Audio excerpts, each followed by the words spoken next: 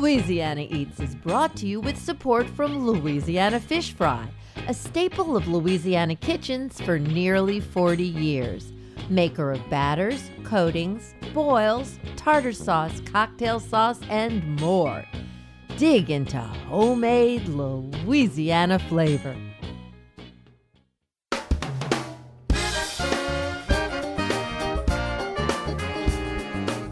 From our studios in the Southern Food and Beverage Museum in New Orleans, this is Louisiana Eats.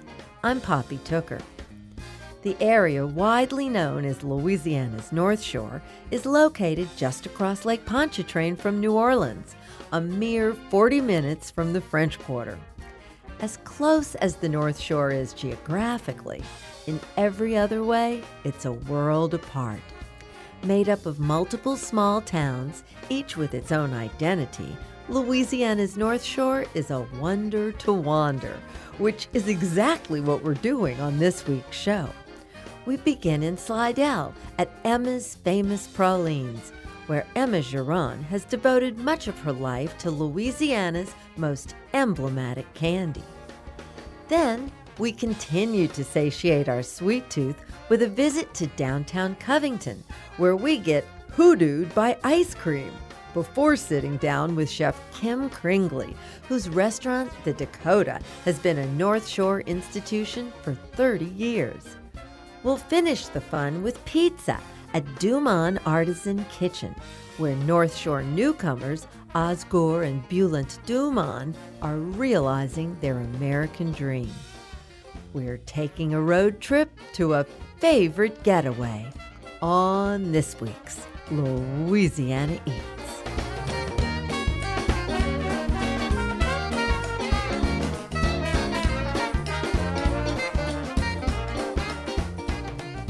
One of my favorite things about Louisiana is that no matter where you go, you meet amazing people with incredible stories. Recently, Louisiana Eats traveled to Slidell to meet a true treasure of the North Shore, Miss Emma Giron of Emma's Famous Pralines. Miss Emma is a food hero who has devoted much of her life to our state's most emblematic candy, the praline. Okay, well, my name is Emma Giron, and I am the owner of this praline company for the last 20 years that I've been right here in this little shop.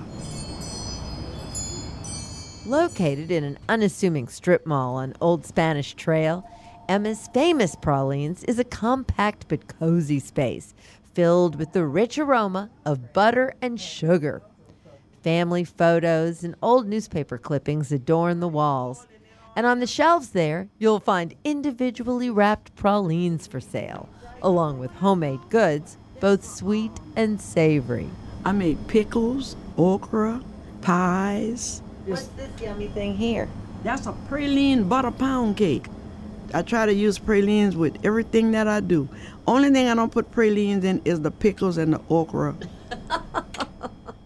If you drop in on a typical weekday morning, you'll find Miss Emma in the kitchen, cooking up batches of her signature confection in a variety of styles. I make the chocolate, Jamaican rum, no liquor because I don't have a liquor's license. The traditional and coconut. And you'll recognize it as soon as you taste it. I like making them, you know. On the morning we visited Miss Emma, she was working on a batch of Jamaican rum pralines. Can we come in? When we asked her if we could join her in the kitchen, she said yes, but only on the condition that we didn't give away any of her secrets. Nobody, look, I have never had nobody come in here and look at me making them. As the sole operator of the company, Miss Emma is involved in every aspect of praline creation. After balancing a giant heavy-bottomed pot on her stove, she switched on 2 burners and added her first set of ingredients, which began simmering. She pointed out that while some candy makers use industrial-grade equipment for heat conduction, her setup is less elaborate. I don't have no kettle like the big-time praline people. I got pots and I got 2 hands, y'all. While it may be a simpler process than the ones her competitors employ, it's by no means easier. Stirring that heated mixture by hand requires some vigilance at the stove. Miss Emma explained that sometimes all it takes is for one customer to come in and It'll burn up. Oh, I done burned some up, y'all. People come in and, I be trying to give everybody the benefit of the doubt. I'm going to stay there and make sure that those people are satisfied. And then when I come back here, it be done. burn. Yeah. Because I ain't got nobody that I can say, well, go stir the pot, It's just you. Yeah. But I'm all right, babe. As a one-woman operation, Miss Emma makes up to 200 pralines a day for a devoted customer base that's grown exponentially over the past 20 years, thanks mostly to word of mouth. It's very expensive to do advertising, and I didn't have that money, so I just made it, and just every now and then somebody would stop in here. Say, I didn't know you was here. Yes, ma'am, or yes, sir. And they'd buy the pralines, and then they'd go tell other people, and that would bring them here. See that, man? Uh-huh. Oh, it should be boiling now. Oh, it's boiling and it yeah. has changed color. Hey, babe. Now I gotta get some little spices and stuff over here. Although Miss Emma has been making her pralines for 20 years, it's what you might consider a second career, and it almost didn't even happen. Long before she got into the candy-making business, Miss Emma lived and worked in St. Bernard Parish. There, she raised 2 sons with her late husband, Jose. His name was Jose Santos Hiron. He was from the Honduras, and we was married 32 years. And my husband and I, we got together a little house in Violet.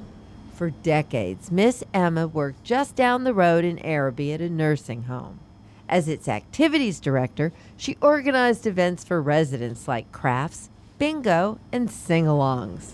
I worked at the Maison Orleans, and my job there was to make them not want to die.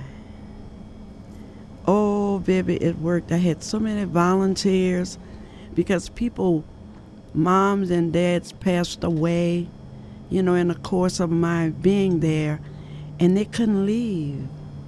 The daughters and the sons, they all just kept coming, and they all turned into volunteers. Meanwhile, her husband made his living as a seaman working offshore, a job that took him far away from home. He was a captain on those supply boats for the oil rigs.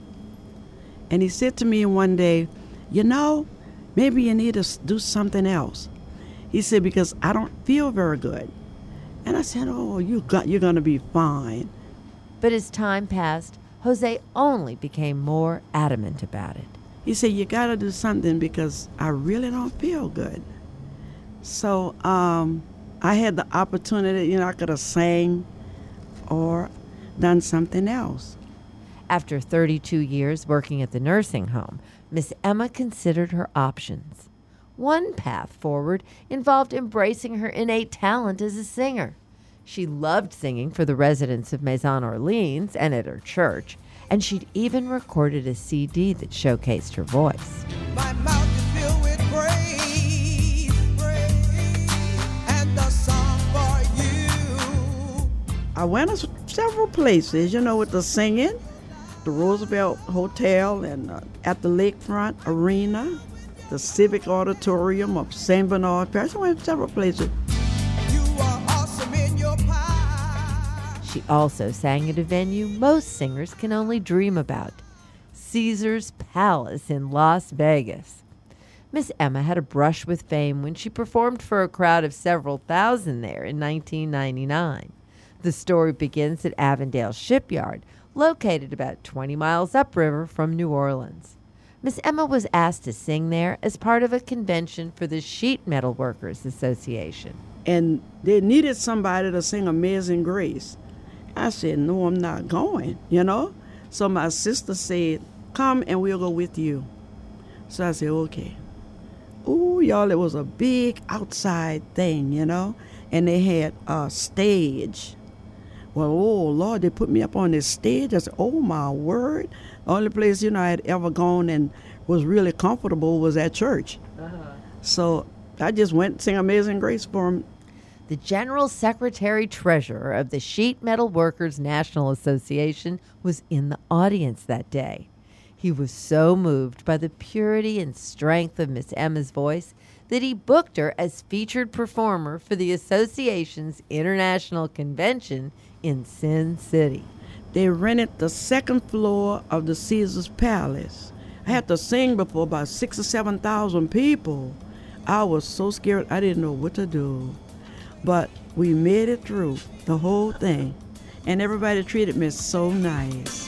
Gave me direction and taught me how to pray. He's the bread of life. I'm in love with him today. They were wonderful to me, but who knows where I was going to go after, Yeah. and if the experience was going to be as pleasing as it was in Nevada. So when her husband asked her what she wanted to do next for a living, Miss Emma made the decision to focus her energy on pralines, something she and her sister-in-law had just started to experiment with. My sister-in-law and I played with them I've been here 20 years. So we started making them about 5 years prior to that, and we'd sell them $3 a batch to the nursing home people. And oh my God, they loved it. When y'all gonna make? So after he started talking about me doing the singing or this, I chose this, and then I just got it to perfection. Now this is Jamaican rum, and it's the best seller. How do you know when they're done? You just know. Giving the pot a final stir, Miss Emma began the process of dropping spoonfuls of pralines onto 2 baking sheets. The past 20 years weren't always easy for Miss Emma. Shortly after opening the praline shop, her husband Jose passed away from a stroke at the age of 62. There were setbacks, hurricanes, and even a broken hip. I done been in some stuff, but I'm still here. While a strip mall in Slidell is not the Las Vegas Strip, it's all the glamour that Miss Emma has needed. As she marks 2 decades of making pralines on Old Spanish Trail, she's embraced her reputation as a local favorite and community treasure. And y'all, people been coming from all over the world here. And I said, how'd you know I was here? They said, we Googled it, and you were the only one that showed up on a Google. And Poppy, I don't know how to do, I'm 71 years old. I don't know how to do the Googling and all that kind of stuff. So they say, and you came up with 5 stars? Well, thank God for Google, huh? Whatever that is, I said to myself, now, Lord, how am I going to see the 5 stars? But anyway, y'all, I've been making these pralines, and I love this job. I wouldn't give it up. You say, well, when you going to retire? I said, when death comes. That's when I have no thoughts of retiring. For what? You know? I give you my all. I give you everything. That was Miss Emma Giron of Emma's Famous Pralines. You can find her at her shop at 705 Spanish Trail in Slidell.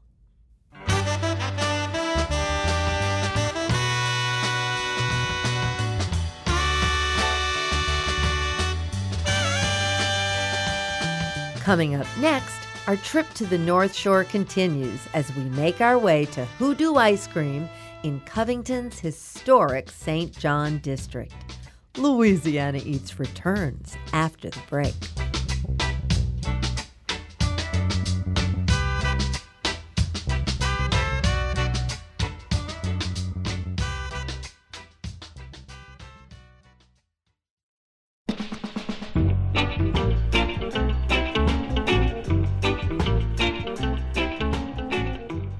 Poppy Tooker, and you're listening to Louisiana Eats, edible content for Louisiana food lovers. Louisiana Eats is brought to you with major support from Camellia Brand, Beans Done Right, a New Orleans tradition since 1923. And from Crystal Hot Sauce, made with 3 simple ingredients: aged red cayenne peppers, distilled white vinegar, and salt. Nothing artificial. Crystal Hot Sauce, how New Orleans does flavor.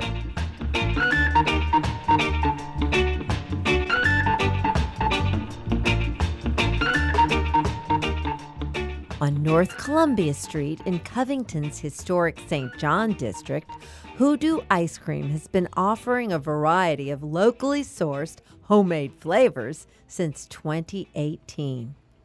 When Louisiana Eats visited Hoodoo Ice Cream on a weekday afternoon, owners Billy Susky and George Shank offered us samples of their creations. That's really yummy. That's really yummy. Everything from vanilla and chocolate to almond pistachio, blueberry buttermilk, and bananas Foster. Yeah, we have about 14 flavors. We have about 10 flavors that are always on the menu, and we have 4 to 6 flavors that we rotate. If you're not sure where to begin, don't worry. They offer flights of different flavors, just like the flights you might purchase at a brewery. So you get 4 2-ounce servings, which is the equivalent of a double scoop of ice cream. Each flavor of ice cream is made from grass-fed Jersey cow's milk from Mote Progress Milk Barn in Mississippi, the same makers of Creole cream cheese.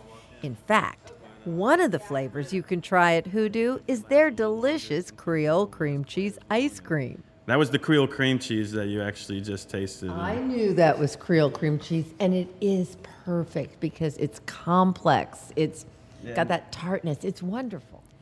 After savoring those samples, we sat down with Billy and George to learn how these two friends became the unlikely owners of an ice cream shop. My name's Billy Susky. I'm a co-owner of Hoodoo Ice Cream. I'm George Shank, and I'm a co-owner of Hoodoo Ice Cream. I had a carpentry business, and ice cream was just a hobby. This is just kind of a hobby that got out of control. Put down the hammer and picked up the scoop. And George was a chef here in the community. I was executive chef at a private country club in Abita Springs. And so how did the two of you all come together over an ice cream cone? Well, my daughter is 9 years old right now, so I guess when she was around 5 or 6 years old, we were just making ice cream at the house for fun, learning the science behind the whole aging process and doing it all on pen and pad, and just to balance those butter fats, to have that high butter fat and get the right amount of sugar in the ice cream to actually make an ice cream that's scoopable when you freeze it the next day and not turn into some icy mess that some people experience. We did ice cream at the house for a while, and then this ice cream cart popped up for sale, and you ask a 6-year-old girl, do you want to make ice cream and sell it at the farmer's market? They're, of course, going to say yes. So that ice cream cart was the catalyst to it all at the farmer's market. After a couple of years at the farmer's market, that's when just took a big plunge and decided to call George, and I said, George, why don't you quit your job and take a plunge in some ice cream and see if we float? I knew Billy's work ethic, and he was a grinder and wants to get after it. And after just one conversation on what we envisioned, I knew that we could just push each other to go as far as we were wanting to go. And it just made enough sense, and it caused enough people, once I told them about the idea, that they thought we were absolutely crazy, that I knew it was going to be the right thing. We got together and kind of did some research and realized that there wasn't too much farm-to-table ice cream happening in the South, and we booked a trip out west to do some exploration and came back to Covington and put it all together and on paper. So tell me about what sets your ice cream apart from everyone else's. It's farm to table, is it? Yes. From what I've learned along the way, most people make their ice cream with either a liquid mix or a powdered mix, and we're actually using the raw ingredients and putting it together from scratch, creating a product that I think separates ours from most people out there. So we use local blueberries, we use Ponchatoula strawberries, try to source as many of these local ingredients as we can. I'm very curious about your actual manufacturing processes, if there's any of those things you could tell us about. I think it would probably be labeled as Philadelphia style, which doesn't have any eggs or any added emulsifiers. And the Motes cows, the Jersey cows, produce enough butter fat to substitute for the eggs per se, and allows for emulsification. But we do allow all of the bases to age a minimum of 12 hours, and that kind of helps all the sugar to dissolve and lower the melting point of the ice cream. It is a little different than the other ice creams per se, because it is technically alive. George, you're the chef in the pair, so you must be the mad scienced flavorist. Tell me how you develop the flavors of your ice cream, and are there some of them that are sort of wild, harebrained schemes? Well, we collaborate on all the flavors and bounce ideas off of each other, and some of them stick and some of them shouldn't stick but still make an appearance. We did a cardamom and pickled okra ice cream last fall. We had some pregnant customers that really enjoyed it, but it was frequently sampled out, but it wasn't purchased too much. But it was still fun to play around with. And sometimes you're playing with pepper, so you're playing with fire and ice, huh? Yeah, that's correct. We try to utilize some locally made products as well, and one of them happens to be a pepper jelly. And so we'll pair the seasonal fruit with that same fruited pepper jelly to have a little spicy interaction. That sounds delicious. Now, you all actually make the cones to order? Well, it's based off a French Toul recipe, and we started off with a commercial mix right when we first opened, as we gathering our marbles and getting into the groove of things. And we quickly knew that we had to make a scratch cone. We just kept playing around with ratios of flour and sugar and eggs, and we came up with something that is light and airy and crispy and has enough structural support to hold a couple scoops of ice cream.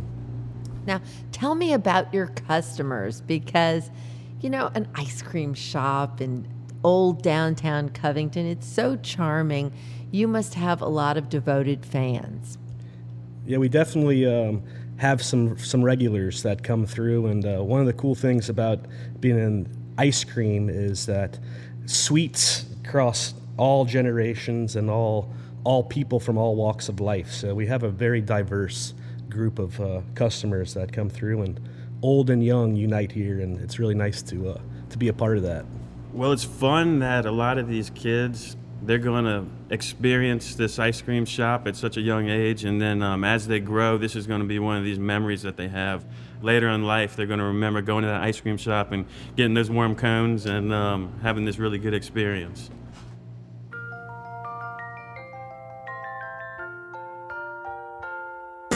Have you been to Wonderland? There's lots of toys and ice cream stands. That was Billy Susky and George Schenk, owners of Hoodoo Ice Cream in historic downtown Covington.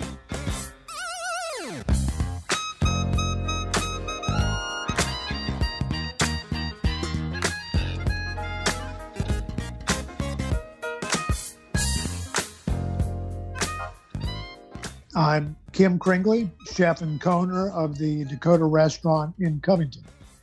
Over the past 30 years, Chef Kim Kringley's restaurant, The Dakota, has become a mainstay of North Shore fine dining. Along the way, he's been recognized as Culinary Artist of the Year by the St. Tammany Arts Commission and named one of New Orleans' top 25 chefs by the American Culinary Federation. You may be surprised to learn that Chef Kim hails from Grand Forks, North Dakota, where at the age of 15, he discovered his love for the restaurant business with his first job at a steakhouse called the Bronze Boot. But in Louisiana, the self-described mashed potatoes and gravy flatlander works magic with our bountiful local seafood. If you have any doubts, you've never tasted his sublime crab meat and brie soup. Louisiana Eats sat down with Chef Kim to hear the story of his amazing life's journey. Well, actually, my three older brothers were chefs. A good friend of the family had a series of restaurants in our area, and we all started working for him in high school, and then moved on and became chefs through different parts of the country. And I just followed my brother's footsteps. I was actually going to be an airline pilot, but I got distracted into the cooking field, and I actually went and after high school, I moved out to Jackson Hole, Wyoming. I worked for my brother out there. He kind of lured me out in the mountains, and kind of got really introduced into different foods and dove right in. So you eventually end up in Louisiana, and your first spot where you landed was at Jubin's in Baton Rouge, a very famous Baton Rouge restaurant. It had just opened. I wasn't the executive chef when I was hired on, but 2 months later, they're like, yeah, you're the man. So they kind of appointed the position to me because I wasn't well known in the area. How did you figure the Louisiana food out? I just did a lot of reading. Paul Prudhomme had come out with his first cookbook maybe a year or so before that, and just kind of really got into the Louisiana food and just thought to myself, there's no other place to be better place to be a chef with all the ingredients that are here in Louisiana and the foods that people enjoy eating. I had a lot of European influence with me living in Jackson Hole. I worked for an Austrian chef for about 3.5 years out there. So I had a lot of that French influence, the German influence, and, the international side. And he kind of took me aside and taught me a lot of the European style. So I had a good foundation for it. And then it was basically surrounding myself with good people to help me achieve what I wanted to achieve and kind of learning as I went along.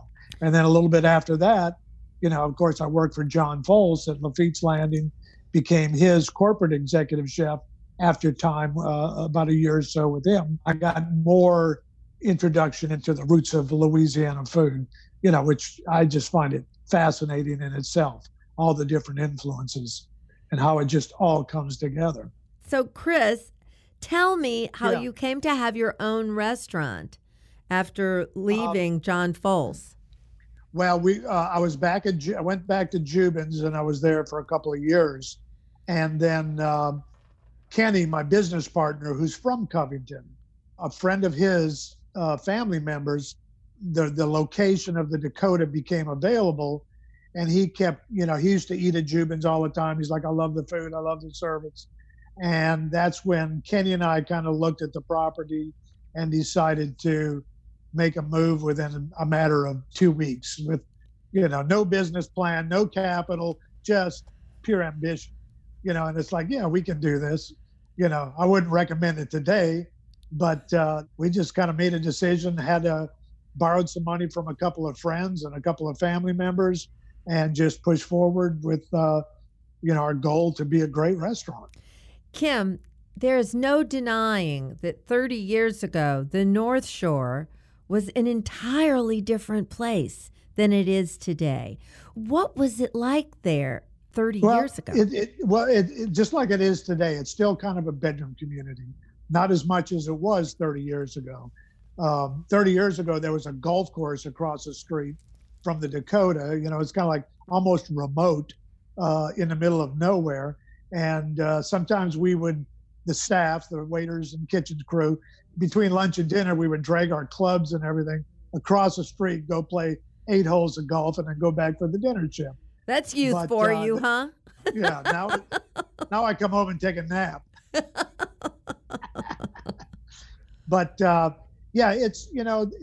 it's always been a little bit of a foodie community to some degree, and then especially once the Food Network kind of came about and people started watching, and I'll take a good example is, we introduced Foie Gras early on, maybe in 1992 or something like that, and people really didn't know what it was.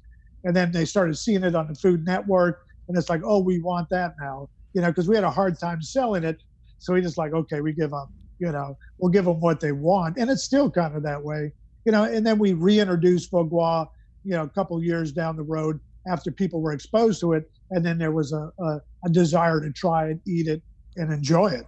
obviously. And, we were one of the very few restaurants that offered something like that. So we've always been kind of a trendsetter to some degree.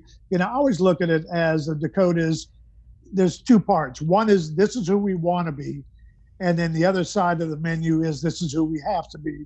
Maybe the average public that, wants something, but, a little bit a comfort zone for them, but then stepped up a little bit to say, hey, it's this, but it's something extra. Maybe I'm crazy, but it seems to me the phenomena of crab meat and brie soup somehow got its start in a pot at the Dakota.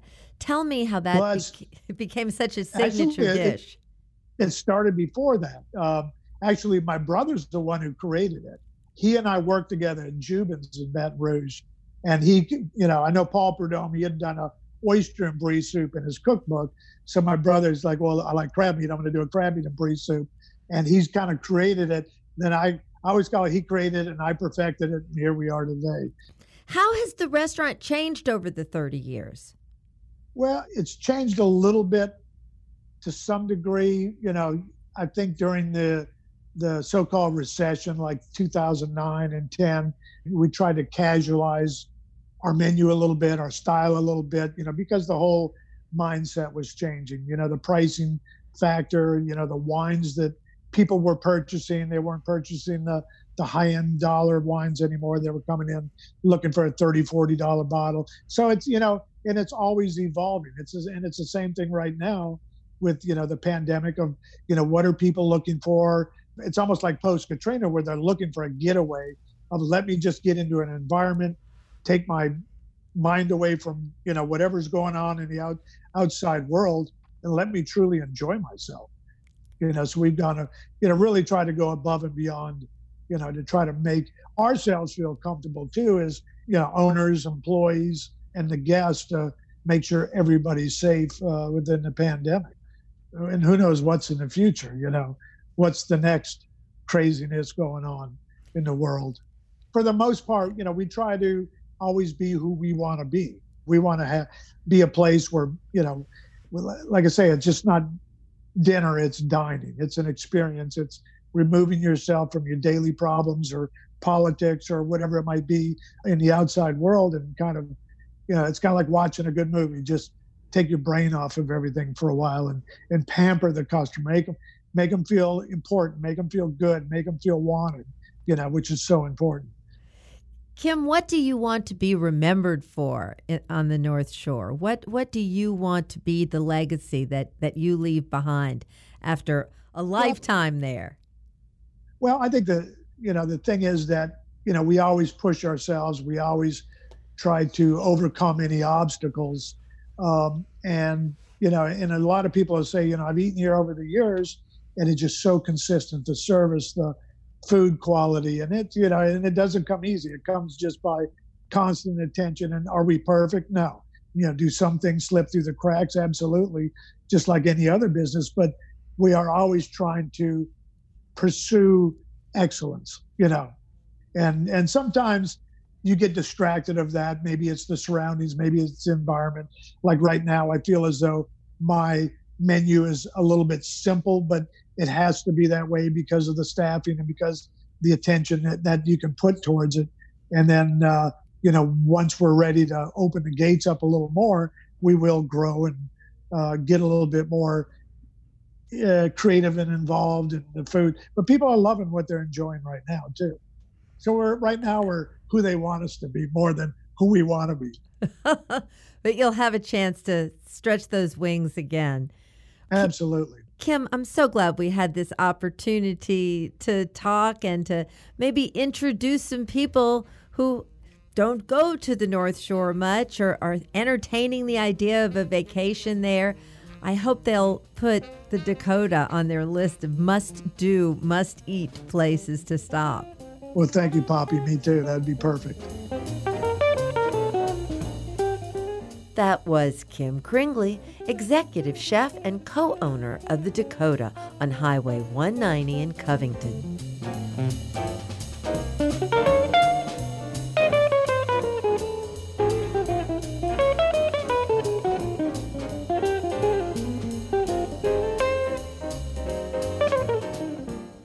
the North Shore become an agricultural hub?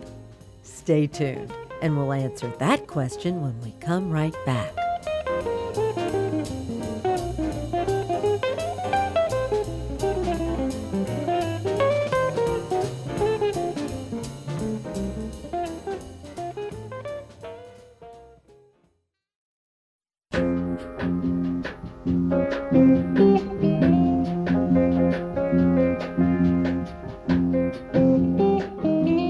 Poppy Tooker, and you're listening to Louisiana Eats, edible content for Louisiana food lovers.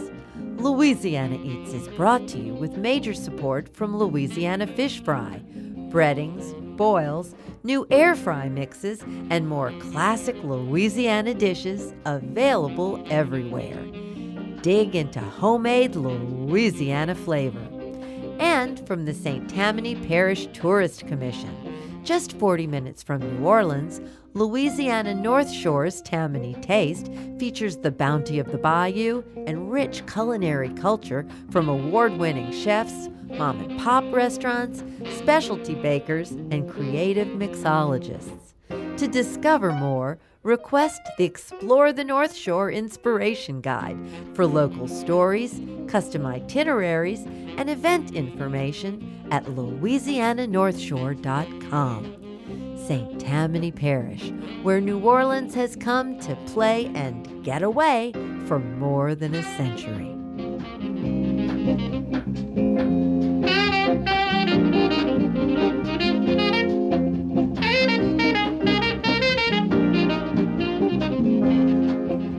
Here's this week's culinary quiz question, brought to you with support from Popeye's Louisiana Kitchen. How and when did the Louisiana North Shore become an agricultural hub? Farmers have found fertile ground on the North Shore since the 1800s, but the completion of the Causeway Bridge in 1956, followed by the I-10 twin span in 1965, made the round trip to New Orleans so easy that many dairy and farming families pulled up roots in the city and moved across the lake. Through the late 60s and early 70s, the North Shore became New Orleans' favorite bedroom community. But a healthy farming tradition continues there, as evidenced at the weekly farmers markets. There are 6 weekly farmers markets on the North Shore, providing fresh produce and lots more in Covington, Mandeville, Madisonville, Abita Springs, Folsom, and Slidell. So head to the North Shore soon to meet the farmers and pass a very good time. I'm Poppy Tooker, and you're listening to Louisiana Eats.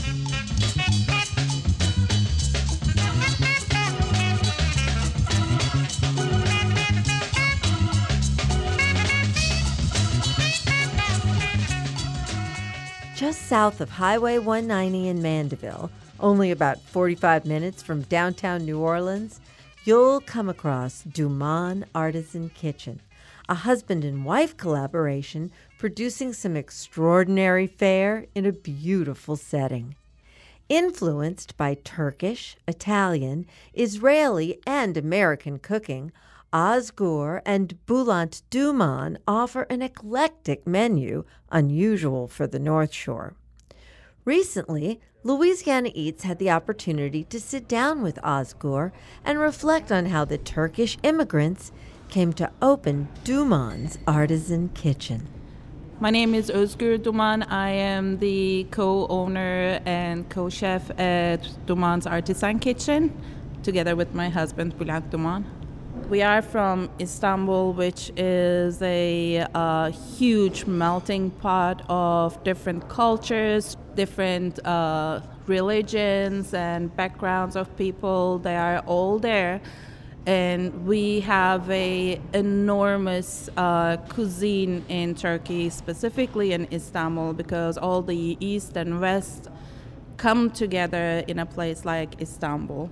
And even though we both are Turkish, my mom was married to an Israeli man, and we have been together with some Jewish communities all throughout my life. And I was born in Germany. My mom's side comes from Greece, partially from Bulgaria.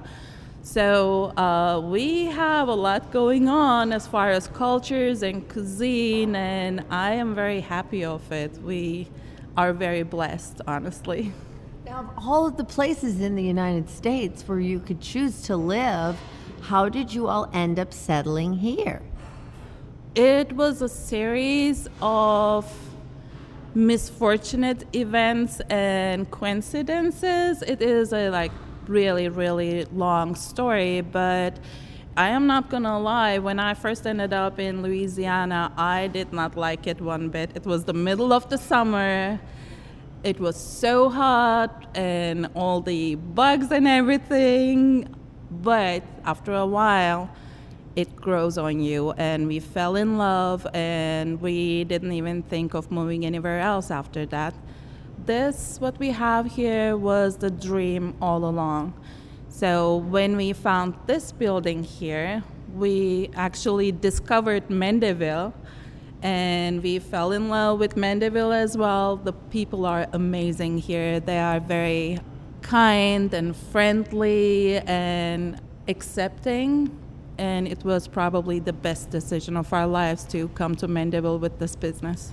And how long ago was it that you came to the United States? So how long have you been at this restaurant game? Well, we have been in the States for a little over 10 years. And ever since then, we have been in pizza business one way or another. So all this is a accumulation of all the experience of doing pizza for 10 years. Pizza is a large part of your business, but there's so much more, because I read your menu and there's all sorts of delicious things, everything from Italian classics to gyros and hummus. Yes, well, our background is Turkish, so we are trying to incorporate some of our cultural food in what we're doing. Also with the Italian classics like the lasagna. It is a Italian classic, but the lasagna that we're making here is actually my mom's recipe, who is Turkish. So our meatballs, that's why we have the arugulas and the hummus. The hummus is also my mom's ex-husband's recipe. It's a family recipe from Israel. So it is Italian and pizza, but we try to put a little bit of a spin to it, incorporating our heritage as well. Well, there's a lot of very delicious things on your menu. Thank you. Would you talk to me about some of the things that you think are special and distinctive that you all offer here at Duman Artisan Kitchen? The product that we are most proud of is our pizza. And for many people, pizza is just bread and cheese and sauce, and you can't go wrong with it, which I completely do not agree. Pizza, especially dough, is a living thing. It is science as much as it is cooking. So we prepare our dough, whatever pizza we're gonna sell, 3 days ahead of time. It comes to a perfect light rise where you have the crispy, crunchy crust, but it's still very airy and doughy in the inside.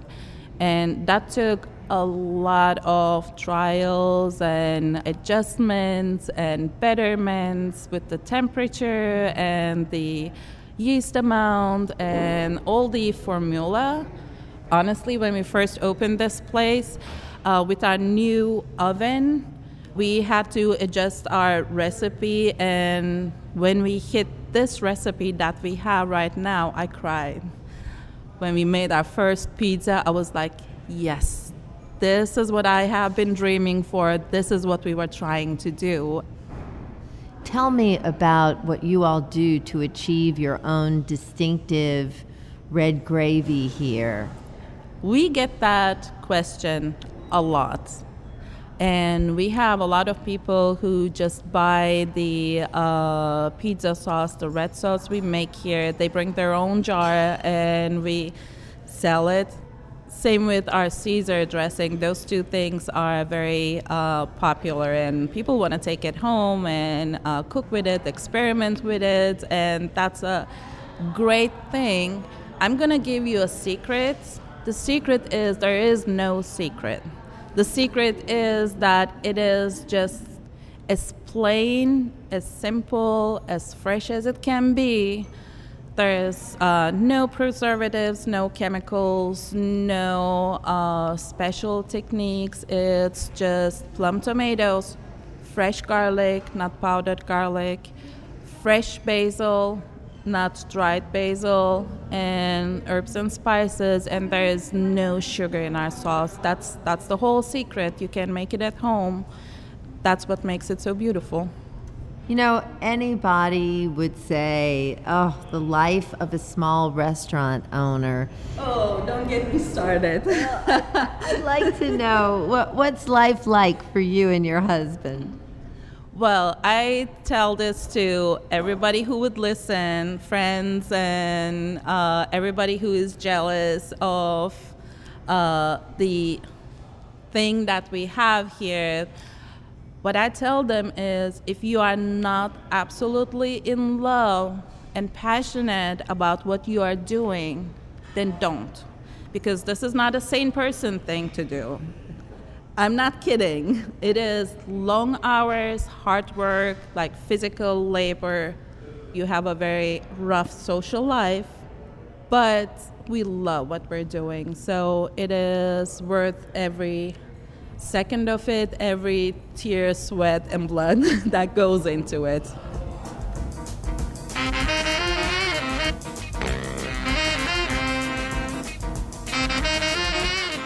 That was Ozgur Duman, co-owner and co-chef of Duman Artisan Kitchen.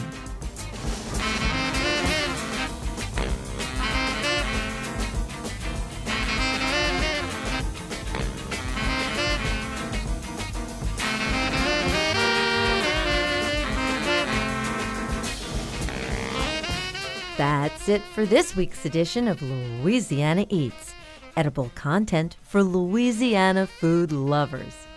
Explore the Taste of Flavor are a new series of cooking classes we're producing with Louisiana Fish Fry. In each class, you'll get to cook along with me as you master a classic Louisiana dish. Our first class takes place on Friday, March 26th, featuring catfish pecan meuniere and Louisiana Fish Fry's étouffée. The class is free, but we're accepting donations to support the Louisiana Hospitality Foundation. To learn more and sign up, head to louisianafishfry.com. Catch up on previous editions of Louisiana Eats on poppytooker.com, where we have 10 years of Louisiana Eats available for pod and webcasting, along with recipes and videos, too. And if you like our show, please rate it on your preferred podcast platform. Louisiana Eats is made possible with major support from Popeye's Louisiana Kitchen, Louisiana Fish Fry, Camellia Brand Beans, Crystal Hot Sauce, the St. Tammany Parish Tourist Commission, and from D'Agostino Pasta, handcrafted in Louisiana from semolina wheat and air-dried over rods in wooden cellars. D'Agostino Pasta is made just as it's been done in Sicily for centuries. Visit d'agostinopasta.com to learn more. Support for Louisiana Eats also comes from Gulf Coast Blenders. For more than 30 years, Gulf Coast Blenders has produced custom spice and dry blends for restaurant concepts across the country. Gulf Coast Blenders, dry ingredient blends with New Orleans roots. To learn more, visit gulfcoastblenders.com. Original theme music composed by David Pomerleau and performed by Johnny Sketch and the Dirty Notes. Big thanks to senior producer Joe Schreiner and producer and special projects manager Reggie Morris, and to our business manager and social media maven, Maddie Mullidew. Catch up with us anytime on Instagram, Twitter, and Facebook, too. Louisiana Eats is a production of Poppy Tooker Broadcasting.